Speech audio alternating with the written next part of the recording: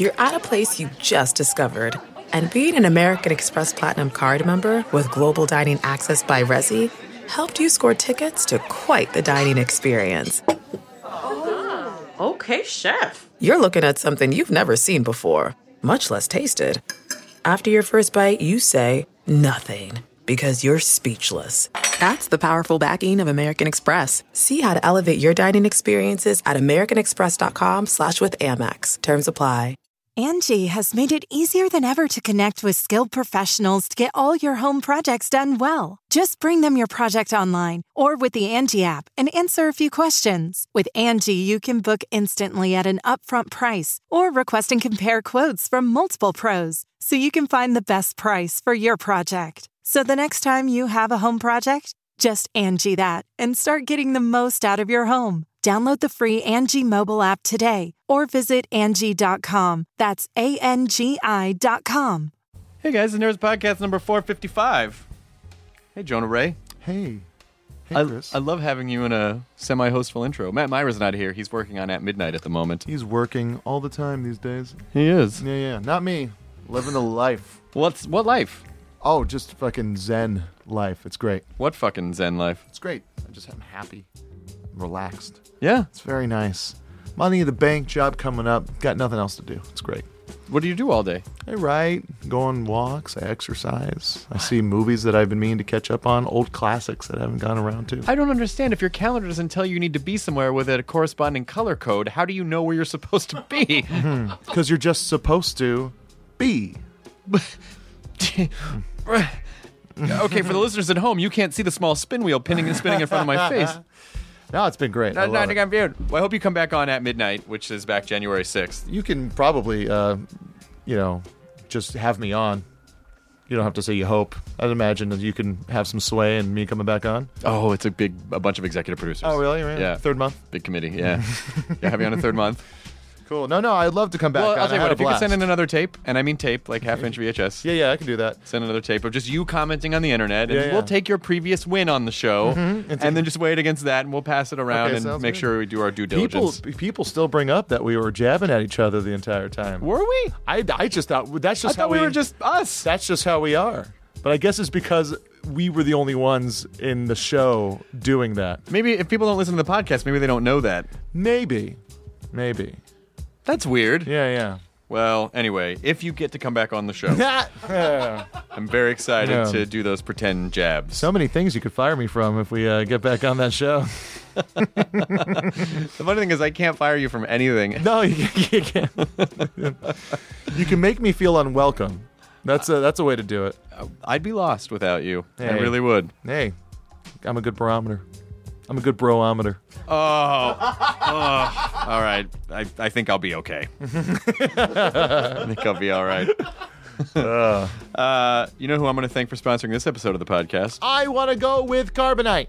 You do? Yeah. Well, that's who you should go with, listener. This episode of the Nerds Podcast is brought to you by Carbonite, which is online backup. Everything in your life is stored on a computer. Your life. What are you talking about? Everything in your life is stored on a computer. Yeah, everything in life is stored on a computer. Yeah. All those walks you take, make a log of those. Take Instagram pictures. You take pictures and put them and store them on a hard drive somewhere. Then I keep them on the cloud. Yeah. Okay. Great. So that's what Carbonite would do. Oh. It would store everything. You know those clouds you look at when you're on your quote unquote walks. Yes. In quote unquote nature. Quote unquote relaxing. Yes. Well, there are also virtual clouds that store information, so that if you lose your hard drive, you can have all of your stuff back immediately. Plans start at just $59.99 a year. It's a better backup plan. Use the offer code NERDIST and get 2 bonus months of Carbonite with purchase. It just backs all your stuff up in the background, so you don't even know what's happening. And then when tragedy strikes, well, bam! It's all there. Just repopulate. You have no idea that it's doing its job until you're ready to have it. That's right. It's the best insurance plan I've ever heard of. Kind of, yeah. Yeah. That's exactly what I'm saying. Yeah. It's like Kyle. It works silently in the background. Silently, my ass. Until just now. Yeah. Until just now. Kyle, you're still in your 20s. I don't think you have the right to laugh like an old Jewish man. Kyle, there's a ghost behind you. I believe that's called shemping. Shemping? I am. post. The newest craze to hit the internet's Carbonite.com. Enter the promo code NERDIST. This episode is Will Forte, who I don't know Will that well. We've only hung out a couple times and just in passing, and I'm very excited to talk to him about. We're waiting for him to get here, so we're recording this intro before the show. I'm assuming he's going to be a nice guy and all the amazing things that guests are when they come on. Yeah. But Will Forte apparently is crushing it in Nebraska, which has been nominated for 5 Golden Globes. The movie, not Picture. the state. Not the state, the movie. Yeah. Although I hear Lincoln, Nebraska is a very cool place to go. I've not been there yet. There's been one place I haven't actually performed is in Nebraska.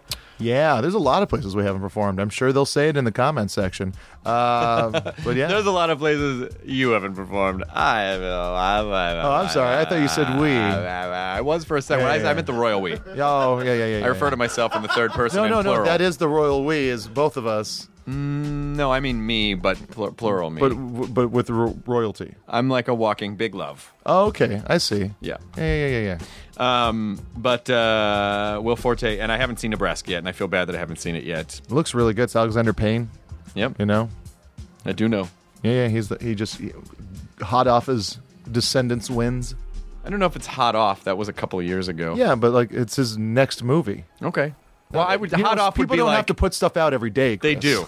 No. They could just go away for a bit and work on a thing and then come back. I don't understand what you're saying. Pardon me while I They'll remember. They'll remember. He goes, Chris, there's a werewolf and a mummy right behind you. Should I podcast them or build a show around them? Here's Will Forte and the Nerds Podcast number 455. Still alive. Now entering Nerdist.com.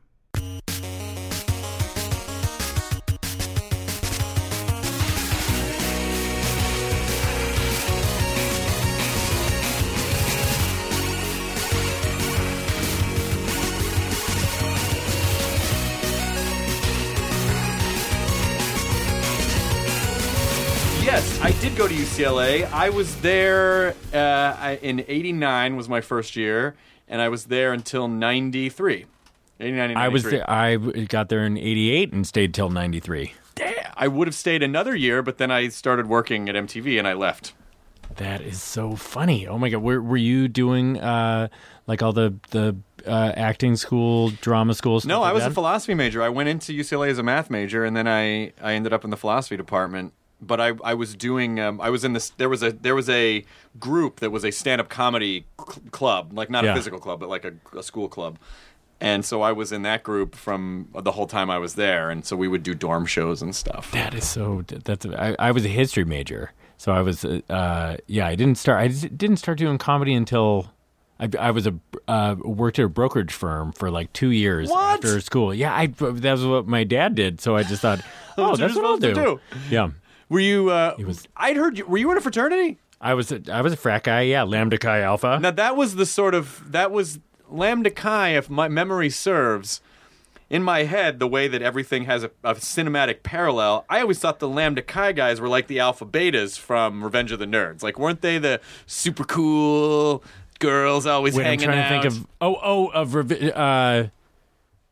I would say, okay, I thought you were saying they were not the nerds. They were like the cool kids. I thought the Lambda pretty cool. I thought the Lambda Chi guys were like girls always hung out at those parties, and girls would be like, Lambda Chi's are having a party tonight. I mean, it doesn't sound like you're really putting down the fraternity. It sounds like, it's, I mean, guilty as charged. Nice looking ladies came to our parties. Yeah, you guys It is sometimes you feel a little embarrassed to admit that you were in a fraternity, but I had a wonderful time. It was I'm still really good friends with a lot of the guys, and yes, certainly there were some stereotypical fraternity guys in there, but there are some kind of stereotypical fraternity guys not in fraternities too. That's true. So it's like it's just like your family. There are some weirdos in everybody's family. Also, so I remember where that house was like. Wasn't Strathmore? What was that street? It was right. It was Strathmore. Was it Strathmore right off Daly? Like a couple houses in. I remember. Yeah. Just from walking to campus and always seeing all these people having an amazing time, hanging out the house, and I barely left the house. I would get up each morning and sit out on the porch and eat these some kind of cereal.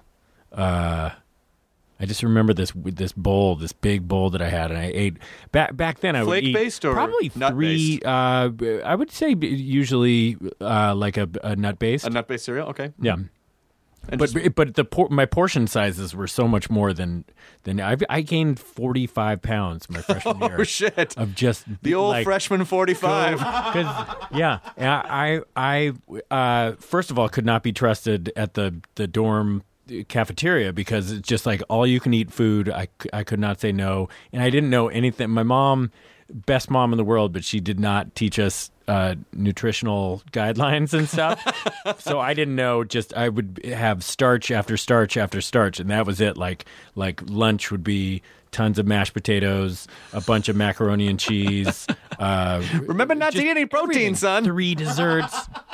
Go get drunk that night, then go get a full Burger King or Tommy's. Or the place. It was probably still there when you went there. It was a Mexican food place.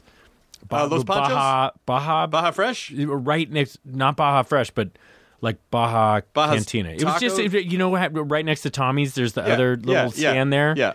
It was a Mexican place for a while. Oh, It okay. was so good. That became a sandwich shop. Tommy's was the place that made chili burgers. And it was I remember it, I'm sure they've cleaned it up, but I remember it being the dirtiest shack. Like it was barely not a homeless shelter. I have no recollection of really ever being there ordering. It would just be like I'd be drunk by that point, and everything seemed clean at that point. I just remember waking up the next morning being like, why does it feel like that someone has spackled my colon shut? And then looking and seeing the empty Tommy's box and the wrapper, I'm like, oh, that's right. At like 2:30, I was really hammered and had chili cheese fries and a chili burger. Tasted so good. So good.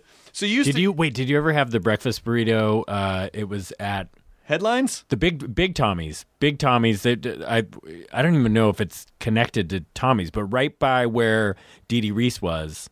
This is going to be a bummer of a podcast for people who did not go to UCLA. and from 89 to 93. Yeah, it had to be. Not only is it geo-specific, it's like space-time specific. Yes. Dee Dee Reese, I think, is still there. Yeah. Right next to it, if you're looking at the front of Dee Dee Reese, right to the left of it was Tommy's, and it was just basically the same thing, just a bigger version of the Shack. God. And they had this breakfast burrito that then once Tommy's turned into this Chinese restaurant, the breakfast burrito was so popular that they would serve still that breakfast burrito. That's fantastic. I remember I was so broke in college that I could scrape together like $3.24 to get this. There was this place called Headlines, which was on Gailey. Oh, yeah. It was like a burger joint, and they had this. You're like burger and fries and a drink, and I'm like, I'm fucking splurging. Like that was my splurge. And then I started using a fake ID further down toward Wilshire. This place called Los Panchos. Do you remember that place? Oh yeah, sure. There were. That's where I really learned the upstairs to drink. place, the upstairs right? place, which was clearly a money laundering operation. Oh yeah. But wait, did you used to go? Speaking of that, wasn't it? What's the place that was up in the building, like 10 stories up, 15 stories up, like the roof? It was like it was that was clearly mob run, whatever. It was in that bank building, yeah, and it was like a view of the city, like a round bar, restaurant bar, and it was super loungy, yeah. And it did not look like college students in like tube socks and Birkenstock should be up there, yeah. But they didn't really check IDs, yeah, that place too. Oh my god, it's not surprising that we never met because UCLA is so large, yeah. But I remember, when you first got on SNL, someone was like, he went to UCLA. I was like, what? Really? I think I knew way back because I was a big fan of yours when you started doing your show at MTV. Really? Oh, yeah. That's funny. That's funny that we never met. I don't think I really met you until like a year ago or a year and a half ago. And you used to, I guess if I had just walked by, if you just sat out on the Lambda Chi porch and just ate nut-based cereal, I bet we walked past each other more than 10 times. Probably. In our probably like 50 times. But I'm sure I'm sure that you were sitting out there and just watching girls walk to class at 8, 9, 10 in the morning. And guys too.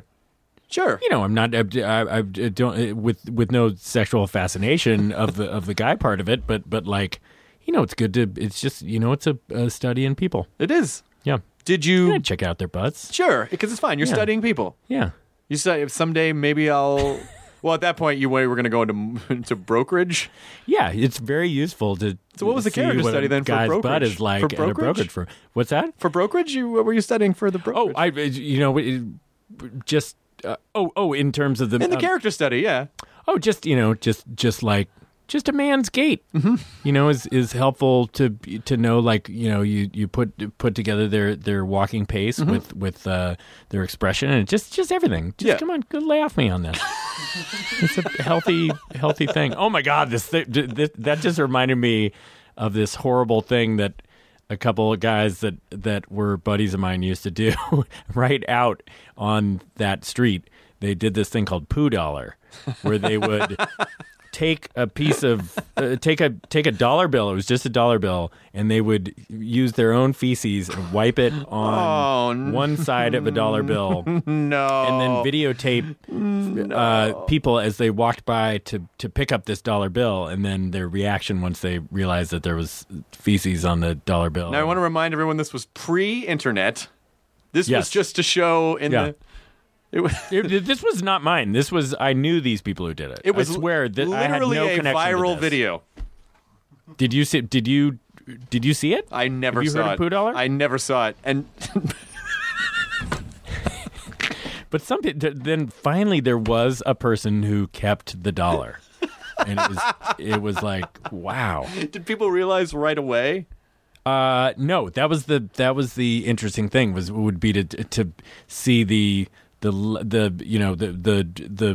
sometimes it's instant the discovery, and sometimes it takes a while, and lifting it up to see what that it was a horrible thing that these guys did, and they should be ashamed of themselves. Someone might have grabbed it quickly before anyone else saw, and then stuffed it in their pocket, thereby ruining their pants and everything in their pocket.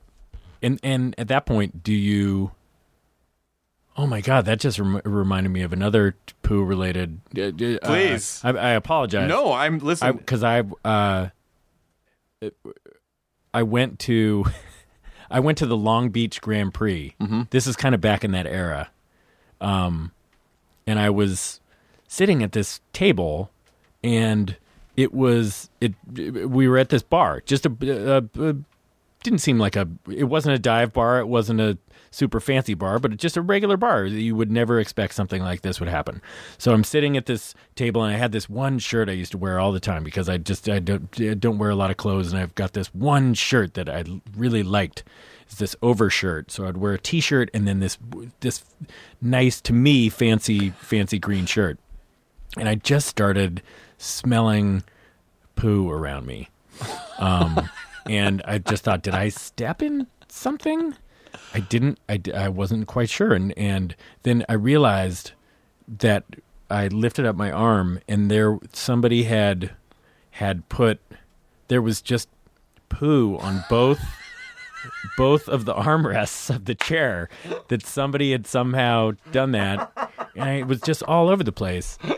And I remember going into the bathroom and being very upset about this. It's your favorite shirt. And trying to clean the shirt off, and I kept the shirt. Like now, I would just throw this thing away in a second. It could, even if it was like a fancy tuxedo that the president gave me, I would just have to throw it away. I got to throw it away. Do you think that was karma for enjoying Poo Dollar? I mean, and that was the universe going, aha, it's not so funny when shit's on your favorite green overshirt. I was originally, when you said that, I was going to say I didn't enjoy Poo Dollar, but I kind of did. I mean, it's interesting. It's like, staring at a guy's butt. You learn a lot from Poo Dollar. Now, to see how much cultural impact this podcast has, I'm curious to see if this will be a craze that now sweeps YouTube. I don't pick up any money ever when I see it. I really don't. I won't anymore. Maybe change if it's a quarter and I'm by a parking If you see meter, paper money on the ground, be suspicious. be very suspicious. Something's up. You're going to get darted, like someone's going to hit you with a tranq dart, or there's shit on it, or something. Yeah. Or you're going to fall into a bear trap. It makes you realize, like, all this paper money that you carry around in your pocket, it's been through some stuff. These things have seen some things in their time. And I'm always, I feel like a lot of times, like you get a quarter that's just battle scarred. It's just dark black and there's shit all over it. Yeah. And it probably is literally shit. it might. Poo quarter. It went through a poo quarter. Nobody listen. I wanted to make the game a little more relatable, so I took it into coins. I took it into coinage. Well, they play poo toonie up in Canada, where they shit on a $2 coin. And it's totally different because they have a coin-based currency, but so they have to do it up there. Yeah. No one would pick up a 50 off the ground. It's just too easy. It's so weird. That's so fucking weird. But I totally get why someone would do that. Wait, where did you grow up? Primarily in Memphis, Tennessee, and then I moved to. In high school, I started high school in Memphis and then went through my junior year in Denver and graduated in Los Angeles. So I was in L.A. Did you grow up in L.A.? No, I was outside San Francisco. Oh, okay. Outside Lafayette. Oh, nice. Northern California. What made you decide to go to UCLA? It was the best of the schools that I got into. I to be honest, I was not excited to go to UCLA. I wanted to go to Berkeley. Mm-hmm. My dad went to Dartmouth.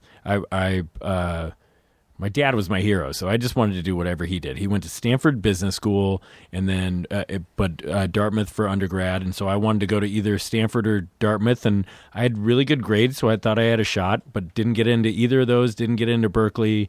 And UCLA, I'm so happy I went there now. I loved it. It was the best experience of my life, but for some reason going into it just wasn't that excited about it. And also, as a California resident, it cost nothing to go there. Oh my God. It was like $400 a quarter, right? $400 a quarter to go there. And if you were out of state, it was like 10 times that. It was some crazy amount of money. But if you were... Wait, what is it now? Do you know what it is per quarter? I have no idea, but it's thousands of dollars. Yeah, like it's not... Those days are gone. Oh my God. I'm sure it's still comparatively cheap, but it's still expensive. I mean, it's a lot of money. Yeah. But I really liked it too. It was kind of a cool. It was a cool place. I've only spent one day and even less than a day in Memphis. I went on this big road trip with a buddy in 1996, and we went to Graceland. So that was it. We just drove through, went to Graceland, and then took off. But I really wish that we had stayed a couple days, or even just one night, to go down to Beale Street. Beale Street, yeah. Is that cool? Would that have been a cool thing to do? Yeah. I mean, it is. If if you're only in town for one day, I would say, you want to hit Beale Street and you want to hit, Graceland. I was always underwhelmed by. I guess the coolest part, I loved it. I was okay with it. I guess you're just like, oh yeah, Elvis lived here, like that part of it, But in general, it was just. They herd you around like cattle, and you got to get in that bus and go up there, and you can barely move because the tour moves really slowly, and you're scrunched into people, and you're like, wow, 3 TVs in the media room, and then his supposed grave, which I don't know if he's buried there or not, and then that's. Oh, really? You think where do you think he is? I don't know if his body is there. I don't know. Okay. I don't know. I'm not sure. And also Graceland's in sort of a killy part of town, like it's not in the best part of town. Beale Street's nice, but then I would also, like, if you're in the South, this might sound weird, go to like a Civil War cemetery, like go to a really old cemetery. Yeah. Because it just seeing seeing headstones that, and of course people overseas laugh at us when I'm like, some of them go back to the 1800s. but it is an interesting, like you just get a nice piece of heritage by going to like a really good Civil War cemetery. Then I just went to sorry. No, that's it. No. Keep going. And then barbecue, and then that was it.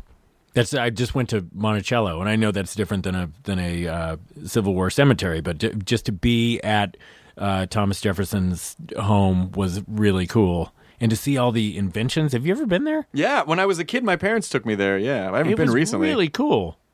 He did all these God, I have the worst memory. And I was just there like 3 weeks ago. What was the thing? It was like he had this, as you walk in the door, there is a clock that was also, there was a component to it where it would tell you what day it was too. And it was these weird balls on strings that would, as the week went by, the ball would lower into the next little slot, which, it had like Monday, Tuesday, Wednesday. Oh, that's really cool. I guess people who are listening can't see my hands. They're descending down a wall. It's descending vertically. Yeah. And then and this machine that he had, so it was like an early Xerox where he would write something, and then there was this other pen that was attached to it that would be writing also at the same time, so he could write 2 letters at once. He could have a duplicate. Well, was that the mimeograph, or am I thinking of a different machine? It's a something graph. Yeah, no. It's I think it. I forget the name of it, but it's the Thomas Jefferson graph. Yeah, no, that wasn't it. And just to think about all the history there, and I guess James Madison, James Monroe used to come out and hang around, and General Lafayette. Unless I'm crazy. Do you ever just sort of get tripped out by the fact that they were just dudes and like, oh yeah, he took a shit over there and then just sat in the corner of the room one day and got bored. Like, just think about all the mundane, like, as amazing as it is, like, but he was just a guy and he had mundane activities. They played Pooh Dollar. Well, James Madison's going to go for the dollar. He can't help it. Damn you, Jefferson! You son of a goat! It is true. I do think about that stuff. I do. There's more attached to that, and I'm going to keep it inside. How do you go from so 2 years at a brokerage firm? By the way, since your dad was your hero, was that hard to go, I don't want to do this anymore? No, it was. In fact, it made me realize how much that wasn't for me. Just like, oh, okay, I gave it a shot. It did not feel right at all. I kept waking up every morning. You feel like there's this tightness, and it's almost like you're lugging around a cement block inside your body. Yeah. And then as soon as I went to the Groundlings, that was where I started doing comedy. It just, everything was lifted, and my dad and mom could not have been more supportive. I was really nervous to tell them, and they were really happy that I was going to give it a try. It's really interesting that whenever you meet someone who does not grow up in comedy, and then I guess maybe it's a little different because of the internet now, and they always sort of feel a little weird and out of place, and then they find like a comedy tribe, and they're like, oh, fuck, I'm a part of a thing, and there's other people who do this, who think this way. Yeah. It's such an interesting... I found that when I discovered the comedy club at UCLA. I'm like, oh my God, other people have these dumb thoughts, and I'm not alone. Wait, so what would that be? What was the comedy club at UCLA? We used to meet up in Ackerman Union on Wednesday nights. And it would be like an open mic night there? No, it was just there was a show at the Cooperage on Tuesday nights. I think there was a comedy show. Okay. But we were just a group of guys, and we would meet, and then we would, go around the table and help each other flesh out material that we had written from the previous week. And then once or twice a quarter, we would go perform at like Dykstra Hall or Sproul or something and do the dorm shows. And then once a year, venture out and, book a room at there was an improv in Santa Monica at the time. Like an improv comedy club. Okay. And so we'd, rent out the upper, there was a loft part that was a small little performance space. And so once a year we'd go do that, and that was a big deal. So yeah, it was just a group of guys. Would a lot of people go to the dorms? Would a lot of people show up at the shows? Yeah, because a lot of people were just studying, and we'd put flyers up in the dorm. We're going to have a show this Friday, so all they literally had to do was come down the elevator and just sit in their rec room. Yeah, and so they would. Yeah, people would come to the shows. And are there people that you met back then who are still doing it? Yeah, this guy Steve Callahan is the co-EP of Family Guy. Oh, cool. He was my orientation counselor, and he was the president of the comedy club when I joined. And then another guy named Pat Megan also writes on Family Guy, and a couple other people. And then the class before me was Shane Black.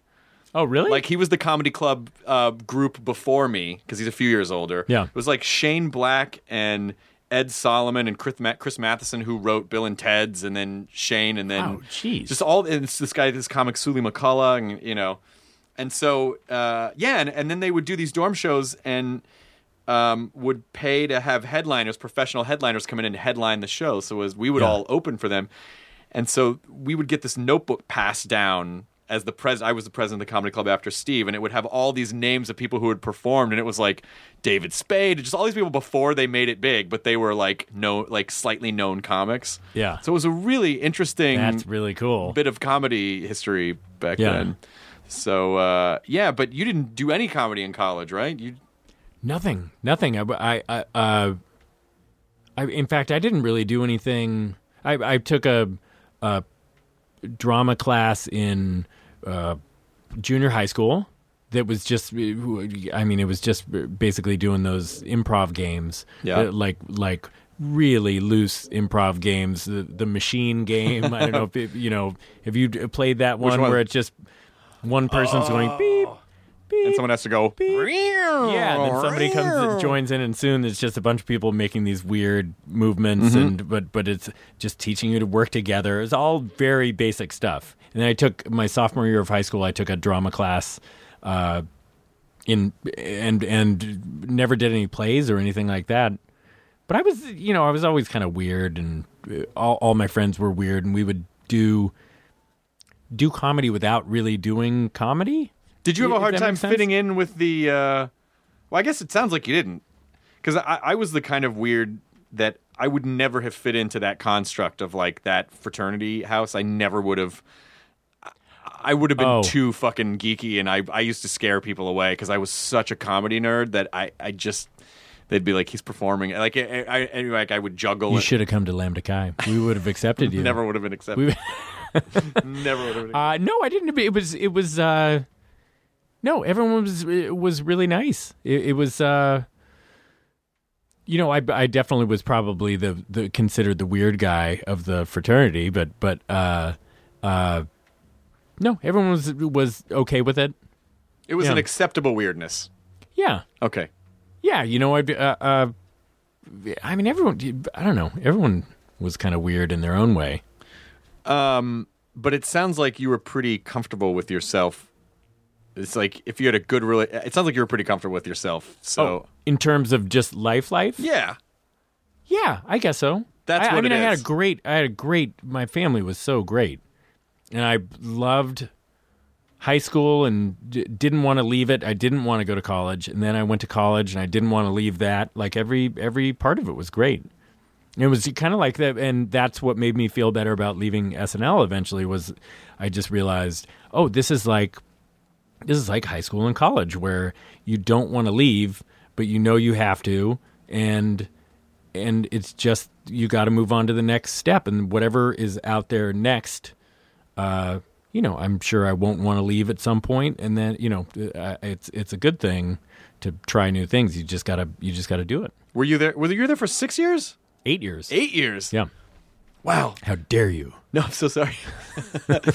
So at that point, to me, it seems like a pretty natural choice to go like, I've been here 8 years. Am I going to be here for 6 more years? Like you don't, Yeah. You have to move on. You have to shed that stuff to move on. I think it makes. I completely understand why you would want to leave after. Yeah. I guess some people questioned because the timing of it was weird because I had just done MacGruber and it came out and just bombed. Like nobody saw it.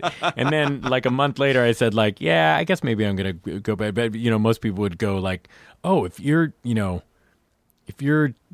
clearly don't have any kind of prospects of a movie so it's career. Not like it's so in your mind. Hang it's not on like, to that job it's with not like everything you made Wayne's World, and they were like, "Oh yeah, well he's going to go off and do big." Yeah. No, this was it was a questionable decision, but it had very little to do with all that stuff. It was more just family being out here and wanting to get out here. And the good thing is that before I went to SNL, I was a writer for a long time, and so I knew it's a crapshoot whenever you leave SNL. So you just never know what's out there for you. So if everything dries up acting wise, I'll just go back to writing, which I love doing. I love writing. So well, you developed a really strong voice on the show.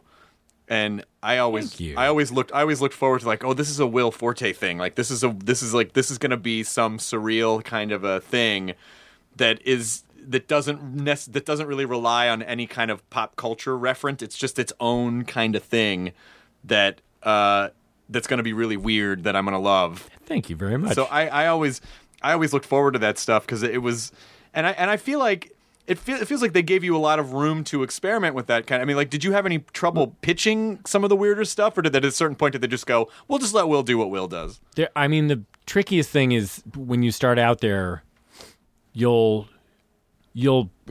put up things that will go well at the table, but Lorne is very protective of, he wants to get you out there in the right way, and so you'd get a lot of what, we're not going to do that this week. The people need to get to know you a little bit better before they are subjected to this.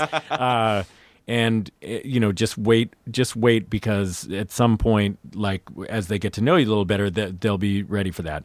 And it's hard to wait, but I think it's, you would tell yourself, no, if they see this, they'll like it. But I think Lorne's a very smart guy and knows what he's doing, and it was true. Like the years as I was there for the longer I was there, the more you would get the benefit of the doubt, and then he would take a chance on some weird stuff that you would put up at the table. But there are definitely some ones that I put up early on that didn't get on that I wish had gotten on, but in hindsight, they probably wouldn't have. I don't know. Who knows? You'll never know. But it definitely he's really good about protecting you, and he's great. I really have nothing but the most highest respect for him. What was there anything that you never got to do that you always wanted to do, or just one that you try? What is it? Oh yes, there's one that's this thing called Benjamin Franklin, which was. I put it up so many times. It's like at SNL, you at the table read, you can put up something once, and if it goes well, you can maybe put it up a second time. But I must have put up Benjamin Franklin 6 times, and they just would never. They just never let me do it. And I have a great relationship with Seth Meyers. We're really good buddies, but we will still have this really fun argument. About Benjamin Franklin. So there's actually a plan now when he starts his late night show. If I come on as a guest, we're going to discuss the argument about Benjamin Franklin, and he's going to let me perform it for the first time. So I'm really excited and also really nervous because I have given him so much shit about not letting us try it. I mean, it's Lorne's call about that stuff most of the time. But if it just sucks, it's going to be a painful pill to swallow. Did it ever get to the point where you're like, I have an idea. It's not Benjamin Franklin, is it? No. Okay, go ahead. So Benjamin Franklin is in a submarine. No! It's Tenjamin Danklin. Totally different thing. Do you want to say what the premise is, or do you want to save it for Seth's show? It's essentially just this guy comes to he's being set up on a blind date by these 2 people who met this woman that shares the same interests as him. They're really into colonial period stuff, and she shows up and she's just the spitting image of Benjamin Franklin, but very sexual, and things get so it's. I love it. I can't believe they didn't let you try that once. I know, just once. One time. Just even go to the dress rehearsal once and see. One time in the last half hour of the show. Yeah. Like one time. They, in their defense, they have let me try a ton of stuff that did not work at all. So but this, for some reason, this was the one that really I'll always remember. They were. I don't want to. I want to make sure I say they were so good to me. Lorne was so good to me. I had such a great time at the show. It was hard to leave. Just not Benjamin Franklin good. Yeah, they were good to you. Yeah, that would have. There was one thing that kept my experience there from being perfect, and that was it. Do you still, after all these years, have you perfected the sketch? Like, do you still go back to it? Oh, Benjamin Franklin? Yeah. It was perfect from the very beginning. We only have, because you have to, actually it did get a little bit better each time you find little teeny things, because you can't, if you put it up a second time at the table read, you have to do some new moves. So we would insert some stuff, but it's ready to go. Are you Benjamin Franklin? Or do you play the We date? would play it in different ways, because we did it a couple of times at first where I was Benjamin Franklin, and then we realized, what we need to do is get the host to be Benjamin Franklin, so then they have this big meaty part. Because the other part's really fun too, because it's this guy who's kind of into this woman he shouldn't be into at all. It's just like the colonial aspect of it is not a big enough carrot. There are two fun parts. Actually, all the parts are fun. It's a perfectly written sketch. I mean, it's perfect. So who do you see embodying the perfect Benjamin Franklin? Is it someone like Paul Giamatti? Or is it an actual sexy woman that you make their face I would like to go back and I would like to be Benjamin Franklin. Okay, so you are Benjamin Franklin. I don't know that I would make the perfect Benjamin Franklin, but that's that now in the incarnation. I have to do it just to get this out of my, in the one that we eventually do on Seth's show, if he goes through with this, which he sounds really excited about. I mean, it's been so much fun. We talk about it all the time, but I think I would have to do that. I can't remember. I think Brian Williams might have been the other person once, and who else? I think we might have tried to get Christopher Walken to be the guy. At a certain point, he's asking me to dance. And can I pitch something which yes. is beating the joke to death? But I can't help it. I just envision. I think you should shoot a short setup for this video. Seth should let you shoot this short setup, which is essentially like the plot of Mr. Holland's Opus, where you've been trying to get this one sketch done, and life keeps getting in the way. And so finally, at the end, they present it to you. Like everyone just presents it to you. Like this was the culmination of your life's work that you never got to finish.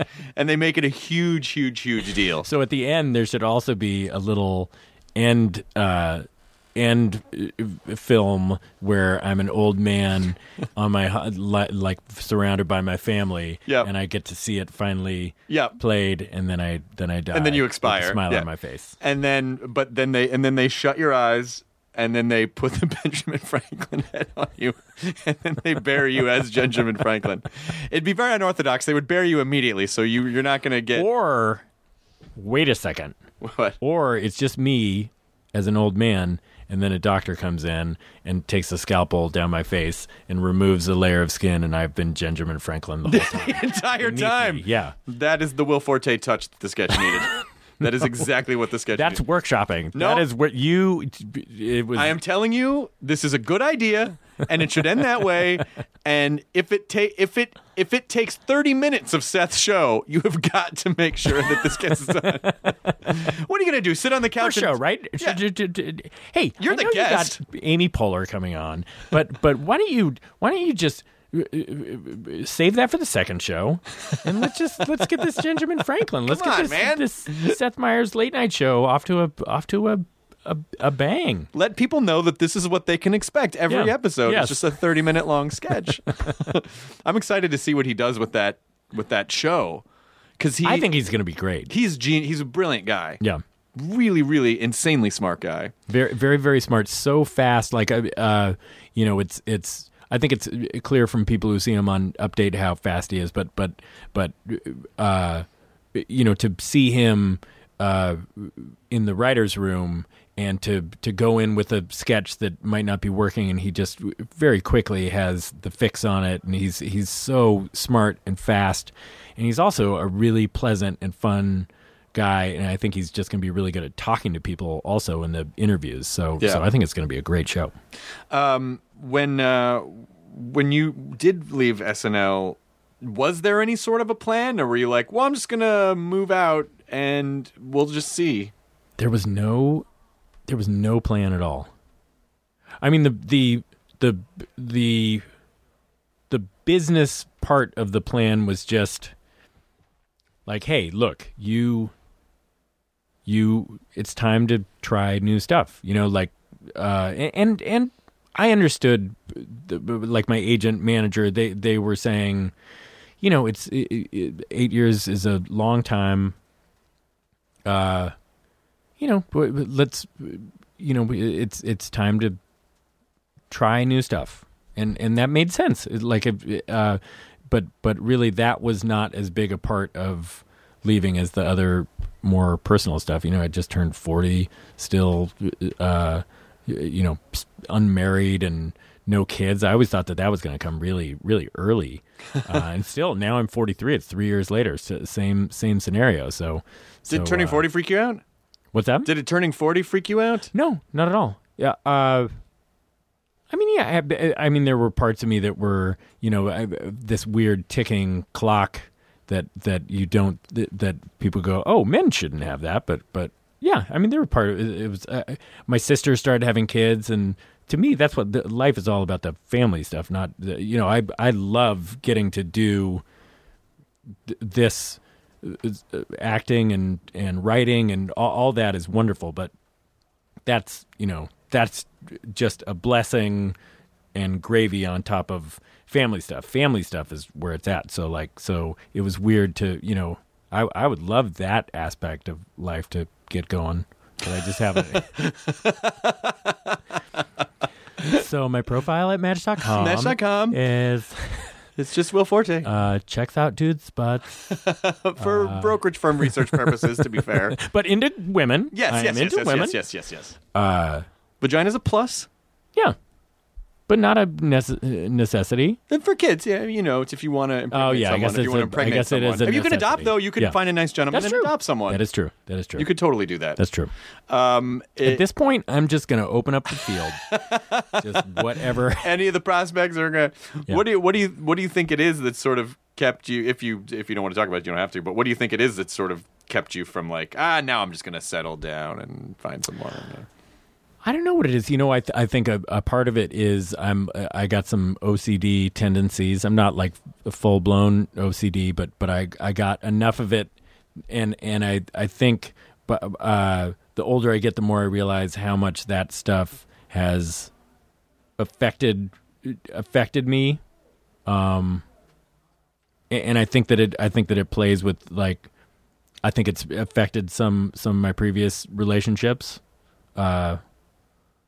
My parents split up too. I'm sure that's rolling around in there somewhere. I don't know what it is. What? It's I'm constantly learning. I feel like I'm evolving as a person. I'm getting, I feel closer to being ready to do that kind of stuff than ever, I guess. But it's very funny. I don't know why I feel that. It's that our parents' generation, by the time you were 40, it was like, what the fuck are you doing? It was unheard of. Yeah. I was already 10 by the time my dad was 40. Yeah. And 15 by the time my mom was 40. And I remember that very, very clearly. So it seems very, I do feel that strange, oh yeah, they were... And even they were, my dad at 30 was still a little behind the curve. Yeah. So it was strange. It's strange now. Most of my friends are, who are my age, are not married yet. It's crazy. Are you married? No. I have a girlfriend. I've been with the same girl for 2-ish years. But it's time, my friend. I think a lot of my friends. Well. I guess it's tough to say. I do have a lot of friends who have kids and are on their second kids, but then I also have. I do too. I do have a lot of, but like my best buddies down here in Los Angeles are still single. But some of them, I feel like some of them are getting close now. Yeah. But it's 43. We're all 43. Yeah, it's about time. I just turned 42. Yeah. So it's. It is 40 didn't freak me out that much, but 38 freaked me out because 38 was like 40 someone, what is happening? But it's good that it happened there because then you got it out of the way, so that by the time you turned 40, you would like prepared, right? That's true. Yeah, in a lot of cases, it still eats away at me a little bit because I sort of feel like, time is this kind of like tight sweater that just keeps getting tighter, and you're like, I just need a little more room, I know. Oh my God, it is. Yeah. It is. Just tugging on it. Yeah. It is really interesting to think about, like I just how fast it goes by, and checking in on my parents were this age when they did this and all that stuff, and then my parents are both 70 now, and they're in very good shape for being 70, but that 70 you're starting to get kind of old. It doesn't feel as old as it did like 20 years ago. 70 seemed like, well, why are you still even walking around? You should be standing, for your family, you should be near some kind of crematorium or something because you're just in case. Yeah, just to make it easier for them. But now I look at my own parents who are, my dad skis every day of his life. My grandpa, who's 95, he skied, I think, till he was like 89. So I hope that I take after them. But it is interesting to go, God, I have to take after them if I want to enjoy any kids in my life, because I'm really pushing the limit. Better live a long time. If I want grandkids, if they're on my path, Yeah. I'll have to live to be like 120. Or you just encourage your own children to not use protection. Just be like the anti-parent, like just it feels a lot better if you don't put that thing on. Just do it that way. No, he's great. Once he gets out of jail, he's your soulmate. Come on. That's fine. Yeah. Well, it is. 40 is that period is sort of the transition from, or at least for me anyway, of when you're younger and you're sort of like, oh, I got all the runway in the world. Like life's an infinitely expanding universe. And then you start getting into that. And then at the 40s, you're like, oh, I'll just do this thing later. And you're like, well, how much time later is there really? Start asking those, like, it's the talk back from my brain. Like, I'll just do that later. But how much time really do you? Oh, shit. Yeah, I guess you're right. I should just do these things. Now is the time. I'm going to go to Japan instead of spending Christmas with my family. You just made me realize. They know what you look like. Every year. I'm going to go to Japan. Go to Japan. Get some underwear in a vending machine and have fun. There? Have you been there? No, I've been done. Let's go to Japan together. Let's go to Japan. Japanese trip. We'll go have a Japanese Christmas. I bet that would be really fun. Impregnate some ladies over there. My girlfriend won't mind. Let's get it all going right she'll now. She'll be happy that it's because she loves anime, so she'll think it's cool. Jeez, honey, I impregnated the Japanese. Oh, was she dressed like a schoolgirl? Well, of course, we're anime fanatics. Oh, well, then it's fine. That's what's supposed to happen. Did you turn into tentacles? Yes, I did. I put on the tentacles. It is. I'm not freaking out about it, but I definitely feel it. I just feel it, I just know it's there. Yeah. And then we are talking about death. Yeah, right? Yeah. Well, I mean, just the getting older. Like, oh yeah. Just yeah. Not even death doesn't freak me out as much as just like the older thing. Like when you get in a room full of white hairs and you're like, look at these dumb old people, and you're like, in like 25 years or maybe less, like And I'm sure I'll think I'm cool and hanging out with the kids, but they won't want me around because they don't get my references and I smell weird because I'm older, and that's what happens. Wait, so let me ask you this, back to your philosophy major,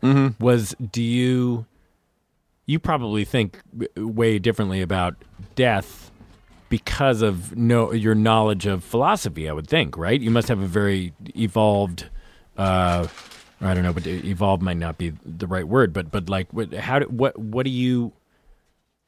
does that make you feel moving towards it? I don't really have I don't know if there's anything philosophical that I feel like, this comforts me. I just sort of feel like, well, that's it. And for some reason, I'm just okay with that. Yeah. Like just going, yeah, that's probably it. I didn't know what it was like to not be alive before. I probably won't really know what it's like. It doesn't really bother me. Yeah. Not particularly religious. No. And I don't really have anything against it. I just don't really, there isn't anything about it where I'm like, that really makes a lot of sense to me. Like there isn't anything that I really bond with. Yeah. I like to think that the universe is this big sciencey machine that we don't understand, and that there are probably moving parts that we don't know because we just know a tiny infinitesimal fraction of what's going on. But that's about it, But I don't really. For me, it's just it really is just like the old thing freaks me out. I don't want to die young, but I don't want to be old, God, that's a part of it that I don't really ever think about, that you are probably going to kickstart me into thinking about that now. Have I ruined the rest of your life now? No, okay. no. Or maybe it's going to be good for me to think about this. I'll tell you why I think it's good, why I think it's going to be okay, is because no matter what age you're at, you always feel like, oh, I'm so old. I remember when I turned 25 and I was like, oh, I'm a quarter of a century old. It's all downhill from here. Yeah. And then I was 35. I was like, wow, 25 was not really and my dad died when he was 72, and he was really happy. Burn. He was really happy and made me feel like, oh, it's not, I would meet people after I'd turned 30 who were in their 20s, and they'd be like, when I turned 30, it's all over, man. And then you sort of realize, like, I didn't even really start to know who I was until I was 30. And 40, I'm so much more comfortable than I was when I was 30. So, I think if I were to snap my fingers and just be 70 right now, it would suck.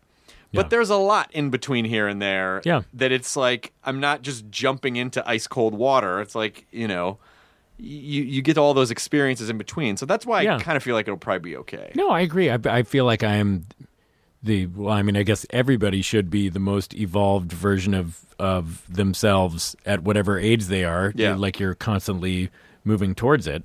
I just wish it was in a younger body. Please, science.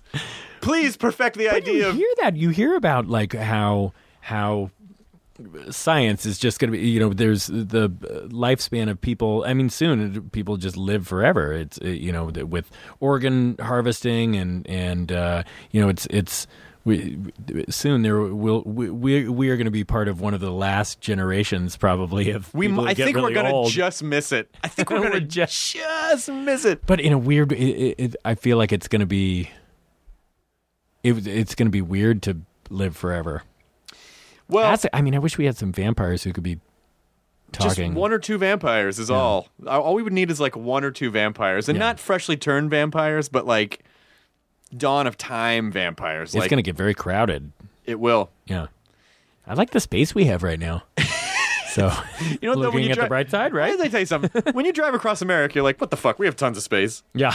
Just move the corn into the cloud. It's like, let's create sky farming. Like, we'll just hover, we'll just levitate. If we can make people live forever, we can grow sky corn. You know what I mean? Like that. Well, there's plenty of fucking space for everyone. The country is clustered so much. It's like, oh, it's so crowded. Yeah, because everyone lives on the coast, Like, if you move to the middle of the country, there's goddamn thousands just going up from on the 5 up to from L.A. to San Francisco. Yeah. A lot of area there for people. We could just move to Gilroy. Yeah. There's plenty of room in Gilroy. Heavy garlic diets They up love there, the which would be very good for your heart. Yes, that would keep it not good if you're a vampire. Yes. Yeah. But if you're just a human living forever. Yes. All the garlic you could ever want. How do you feel about it? Are you particularly religious-y about stuff? I was raised Catholic. I don't know what I am now. I am. I guess my mom is she was also Catholic and is more just generally spiritual now, and I don't know. I'm in that space where I am never gonna poo-poo anything because I just don't know. Like who knows what's right. So I'm just kind of hanging around, open to anything. Nothing has really caught me yet. But in terms of how I view death, it's. I'm not excited about it, but I do also realize I go, oh, every single person who has ever lived is has done it. Yeah. It's like you just got to do it. Everyone's doing it, man. Yeah, and I'm going to do it. I'm going to be a conformist. Yeah. I'm just going to conform to it. But it just makes you realize how it's so out of your hands. Oh, yeah. It's so out of, So much of what I think we feel like and honestly, just sort of spinning it around to the OCD talk, so much of it is trying to grasp for control in a world where we largely do not have control. Oh, yeah. And I think, I even think a lot of religion is probably very OCD based of like, I have to perform these rituals so that the monsters don't come, you know. So, basically we all, I think that's just a byproduct of our brain trying to parse out something which doesn't compute, which is that we don't really have control over anything. Yeah. Is that how yours expresses itself? Do you feel like? Yeah. I mean, I think there's a lot of truth to what you just said. I just had this thought in my head of something that was going through my head the other day. I had a lot in that last sentence. I'm sorry. No, please. Do you want to share? But I was, because my place is, I bought this place 11 years ago in Santa Monica, 2 weeks before getting the SNL job. And so I basically had to move to New York when I had just bought this house and didn't really move any furniture in, I had a bed, I had this, and then I kept saying, okay, I'm going to wait because I want to do a couple things to the house, but I just never had time. And so it's still kind of largely unfurnished. After 11 years? 11 years later. Because then it became this thing like, oh, I want to get the upstairs redone, so I'll just wait till after that. And now finally I'm starting to do that, but there are still just piles of things. I'm kind of a reformed pack rat, so I'm trying to go through this stuff, and I just had this horrible thought the other day that I'm gonna like all these. I have to at least furnish my house before I die. Like this is. It's been 11 years, and I have stuff in there. But this front room that I have is just a little bit of placeholder furniture, and then. No rugs. There might be. I finally took a huge step and put a picture up on the wall like a year ago. That's so funny. Because I just couldn't decide like, oh, where do I put which? I didn't want to commit to having a picture in a place that I might think was the wrong place for it. This is eerily. I think it's sort of funny. Well, it's not funny, but. Would you say that the way that you deal with your home is effectively sort of a metaphor for how you deal with the rest of your life? Oh, so yeah. If you're saying like relationships, afraid to commit to a picture, afraid to do this, afraid to finish it, not really sure. It's really interesting. Well, it's so weird because there definitely, absolutely, what I've learned is that is the case. But then there's also the part of the OCD that is hyper focus. When I have job stuff, I just dig into it and go nuts, and I ignore everything else until everything's done. Like if I get started on a jigsaw puzzle, and that's not work, but I just need to complete that. I can't stop until it's done. So I would think that would go, oh, if I focus on this relationship stuff, just work on it until it's done, But I guess it's not really like that. I'm also not crazy. I'm not a crazy person, so I know that you can't really do that. And there is no done, really. There is no done. But I would liken that a little bit to why I've never watched The Wire, to your puzzle analogy, not so much the relationship analogy, where I go, well, if I start this thing, I know it's going to consume a very large portion of my life until I'm finished with it. Yeah. And I'm not ready to do that. I'm not ready to do that yet. How many seasons? 7! 7 and it's like how 7, many right? episodes? I don't know, 7, how many, 13? There's got to be like 70 episodes, maybe almost 80 episodes. How many episodes of The Wire, Katie? Somewhere between 70 and 80. Well, it's 4 seasons? 5 seasons. I thought it was 7. That's 5. 5 seasons? Wasn't it? That's doable. If only there was some... Started tonight. Shit, don't Don't do that to me. I didn't say anything. What? Did you hear that? I just feel like there was this voice that was saying I should start The Wire tonight. Is that The Wire talking? The Wire has become sentient. Yeah, 5 seasons, 60 episodes. 60 episodes. Okay. 12 episodes a season, 60 episodes. Okay, 5. Still a lot. 60 episodes is That is a lot. Is a lot. Yeah. When I did the Breaking Bad after show, I rewatched the entire series up to that point, and that was like 49 episodes or something. And I loved it, but it does like every free moment. Like, okay, I'm going to watch this now. I mean, it really does take a lot. It's a commitment. That's the one show that I did. I started in probably as the 4th season was just starting. That was when I started watching it and just went nuts on it. It was such a great show, and I didn't get to see. You were at the Hollywood Forever Cemetery, right? I was going to come that night, but I hadn't finished it yet. So God, you're a guy Vince, I feel like you could have popped up on that show. Vince loved like really smart, funny people on that show. Like there were so many comedians on that show playing. Well, now you get, I mean, isn't he, I don't know him super well, but I've met him twice or maybe 3 times, Vince Gilligan. Yeah. And what a tremendously Nicest awesome, guy. So great. Just so warm. And did you know him before that, or no? I didn't know him until that show, and then we hung out a bit, and just such a. I mean, like he's such a sweet guy that you would never go. This guy created one of the greatest television shows in television history, and it had this super dark arc to it. Like he's such a sweet. Like what's that guy do? Is he? And so is Bryan Cranston. God, they're so nice. And Aaron Paul, the all best those guys. Yeah. They're just wonderful. The absolute best, because like Aaron Paul, that guy's won Emmys. He could have totally, if he were a douchebag, people would be like, well, it sucks, but I get it. And yet he's out there like in the crowds with the fans, like raising money for charity, and he knows that people want to hear him say magnets, bitch, and so he does it, and he takes the pictures, and like he's just, you can tell that they all care about the community of the show. Like they care about it as much as we care about it. Yeah. Which is fucking amazing. Yeah. But now I haven't seen Nebraska yet, but I will see it, and I've heard nothing but amazing things about it and your performance in it. Oh, thank you. That's got to be super, I mean, like to be able to show a different, It has been the most exciting thing because you just I don't know how to express it very, very clearly, which is weird because I've been for the last 2 months doing nothing but talking answering about questions Nebraska. about this. So I should have a more concise way to put this, but you just think you know where you're heading. You just I would have never expected that somebody would give me a chance to do this. I'm so appreciative to Alexander Payne because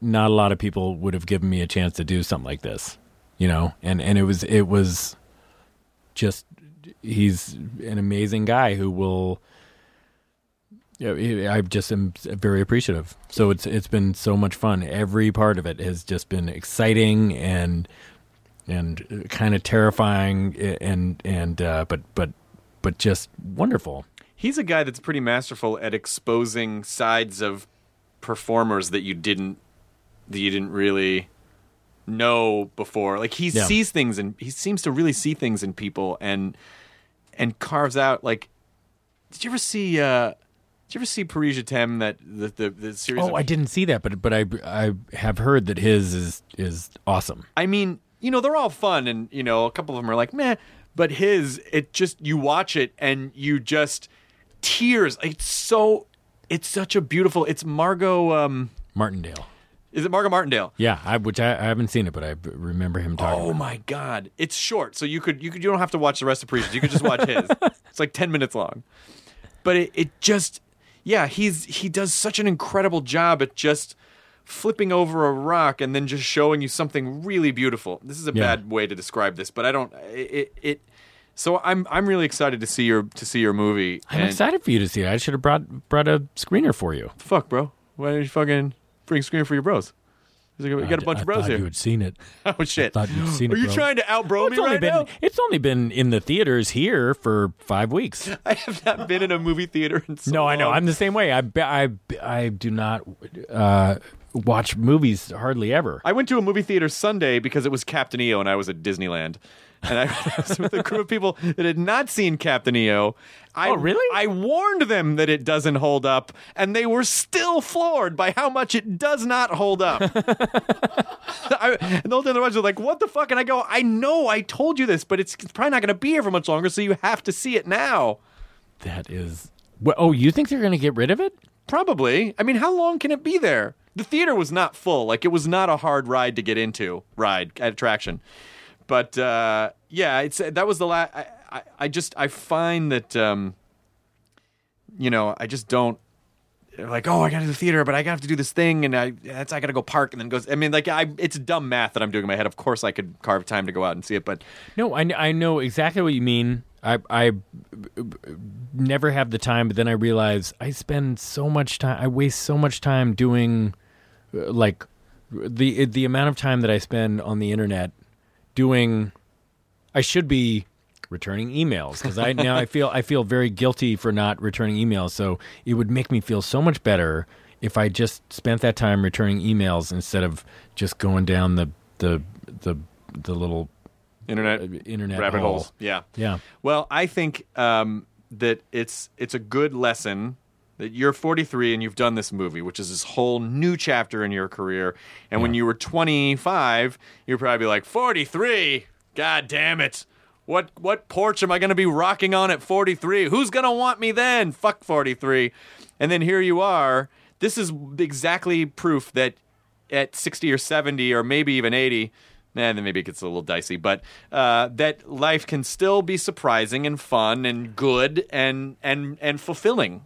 No, I absolutely agree. Like I started SNL when I was relatively old, 30, 32. I hadn't been acting. I had just been writing. So to get to do that, and that was my dream job. So I just didn't expect anything else. I mean, this is something I would have hoped for, but just never.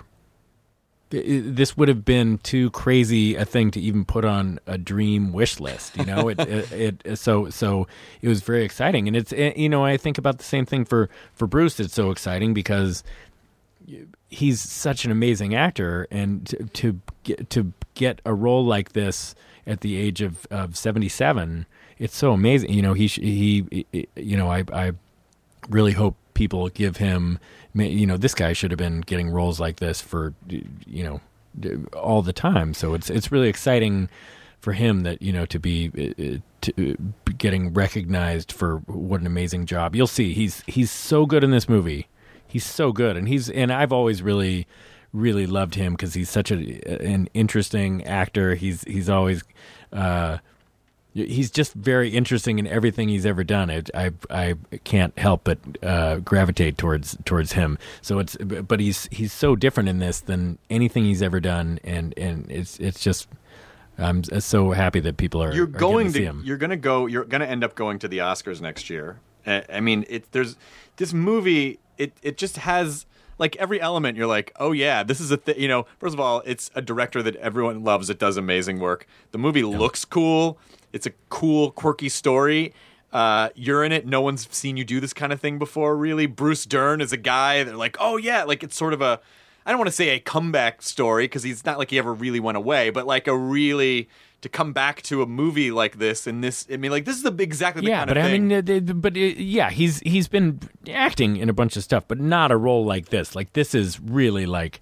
This is a tour de force. This is where the Academy is like, yes, let us give this guy a thing or this movie. Is it going to be weird? It's going to be weird to just go be like sitting at the Oscars and be like, oh, that's my fucking movie. I who knows what happens. I know. But it, I just am really rooting for Bruce because he's just so good in this movie, and he's become such a special part of my life, and it's been so exciting how much recognition he's been getting because it's so deserved. So I hope it keeps going. I'm not going to jinx anything, but I would absolutely, because I've seen there are a lot of amazing acting performances this year, but God, he's so good in this movie, and I just am tickled for him that people are taking note of it. Well, I'm excited to see. Are you working on anything else at the moment? Are you shooting anything at the moment? No, it's just been. I never realized how much. When I did MacGruber, we did like a 5-day stretch where we went to a different college town each night, and then a weekend of press at a press junket, and then a talk show or two. And this has just been so much traveling around to different, months and months of doing regional visits and showing the movie and talking to press. I just never knew this level of promotion existed. So it's been exhilarating. It's been fun to, I still can't believe I got to be in this movie. So it's exciting to go around and show it to people, but it's also exhausting. So it's but I'm, absolutely that is, I'm more than happy to. I just told them, whatever you want me to do, I'll do it. I'm so thankful that you let me be in this movie. So are you happy just being an actor? Or do you want to like your next thing to be like, I want to write this thing and be in it? I love the ideal would be to write something that you're in, but actually the older I get, the more I'm not having that control freak stuff. So I feel I'm learning to trust other people. And it's not as necessary for me. Before it was like, I have to be in a situation where I get to control everything and I write it and I act it and I get the editing decisions and you just, I don't know. It's not as important to me if I work with like Alexander Payne. How am I not going to trust every decision that guy makes? He's just amazing. I have a couple of notes. I have a couple of suggestions. Yeah. So I would love to write and I think it'd be really fun to direct something, but I'm that it's I got piles in my house that I got to sort through, and I got to furnish my house, and so there are a lot of things that I think should take priority over me worrying about this other stuff. This summer,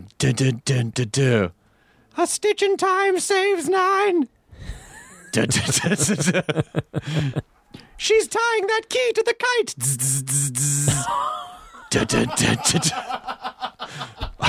Audiences will be floored.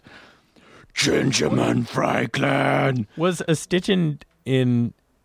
Wait. Say a stitch in time. A stitch in time saves 9. Yeah, that was Benjamin Franklin. Yeah, he put that in Poor Richard's Almanac. I got to read Poor Richard's Almanac because there are so many things that man has, so many quotes and so many inventions and stuff. I know bifocal lenses, right?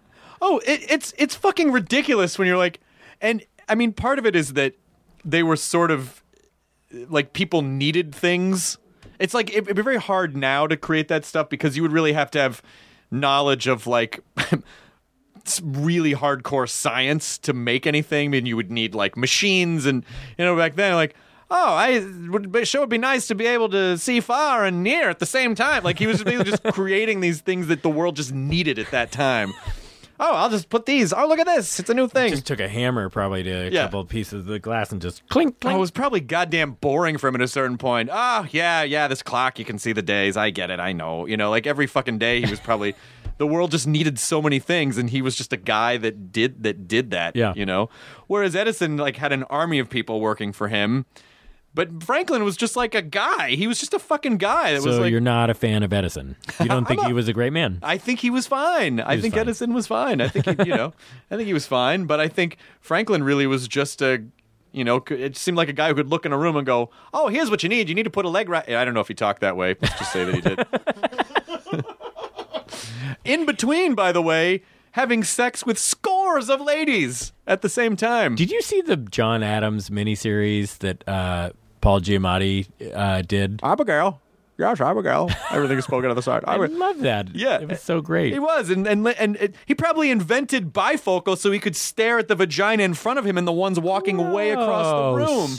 What? Gross. Or men's butts too, because Okay, it's all now fine. you're talking my language. Speaking the language, while he invented a nut cereal to eat on his front porch, he would have done that. Yes. So Benjamin Franklin coming to theaters next summer, directed by Michael Bay.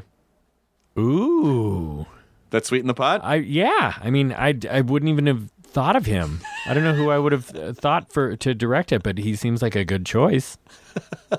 Because I feel like I would make it real dialogue-y, and he would put some oomph into it. And robots. And I think it needs some oomph. Benjamin Franklin needs some. I don't know how you would create massive explosions in colonial America, but he will. No, but it find doesn't a have way. to be. It's not. This is not Benjamin Franklin. It's Benjamin. Oh, Franklin. so she's okay, right. She just looks like him. I mean, she dresses like him also in like kind of even easier frocks, manly frocks. She does have male pattern baldness also. She has to. She has to. Yeah. But big boobs. Is she pear-shaped like Franklin?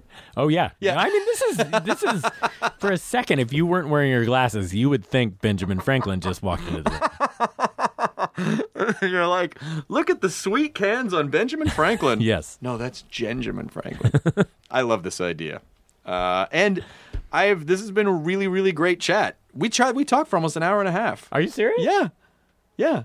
It was a fucking good chat, We man. did it. It was nice. It was nice hanging out. I ran into you like a year and a half ago. I was like, oh, I'd love to have you on the podcast. And you're like, yeah, I would love to. And then schedules, and it just gets hard and so on. But I'm glad that it finally worked out. I remember we were down at the the GE building, yeah. G4. Mhm. Yeah, we're at G4 building. But come back anytime you want. And if you, I don't know, I would love it. Hang out. Sounds good. All right. Thanks for being here, Will Forte. Thank you. Enjoy a burrito, everyone. Now leaving Nerdist.com. Enjoy your burrito.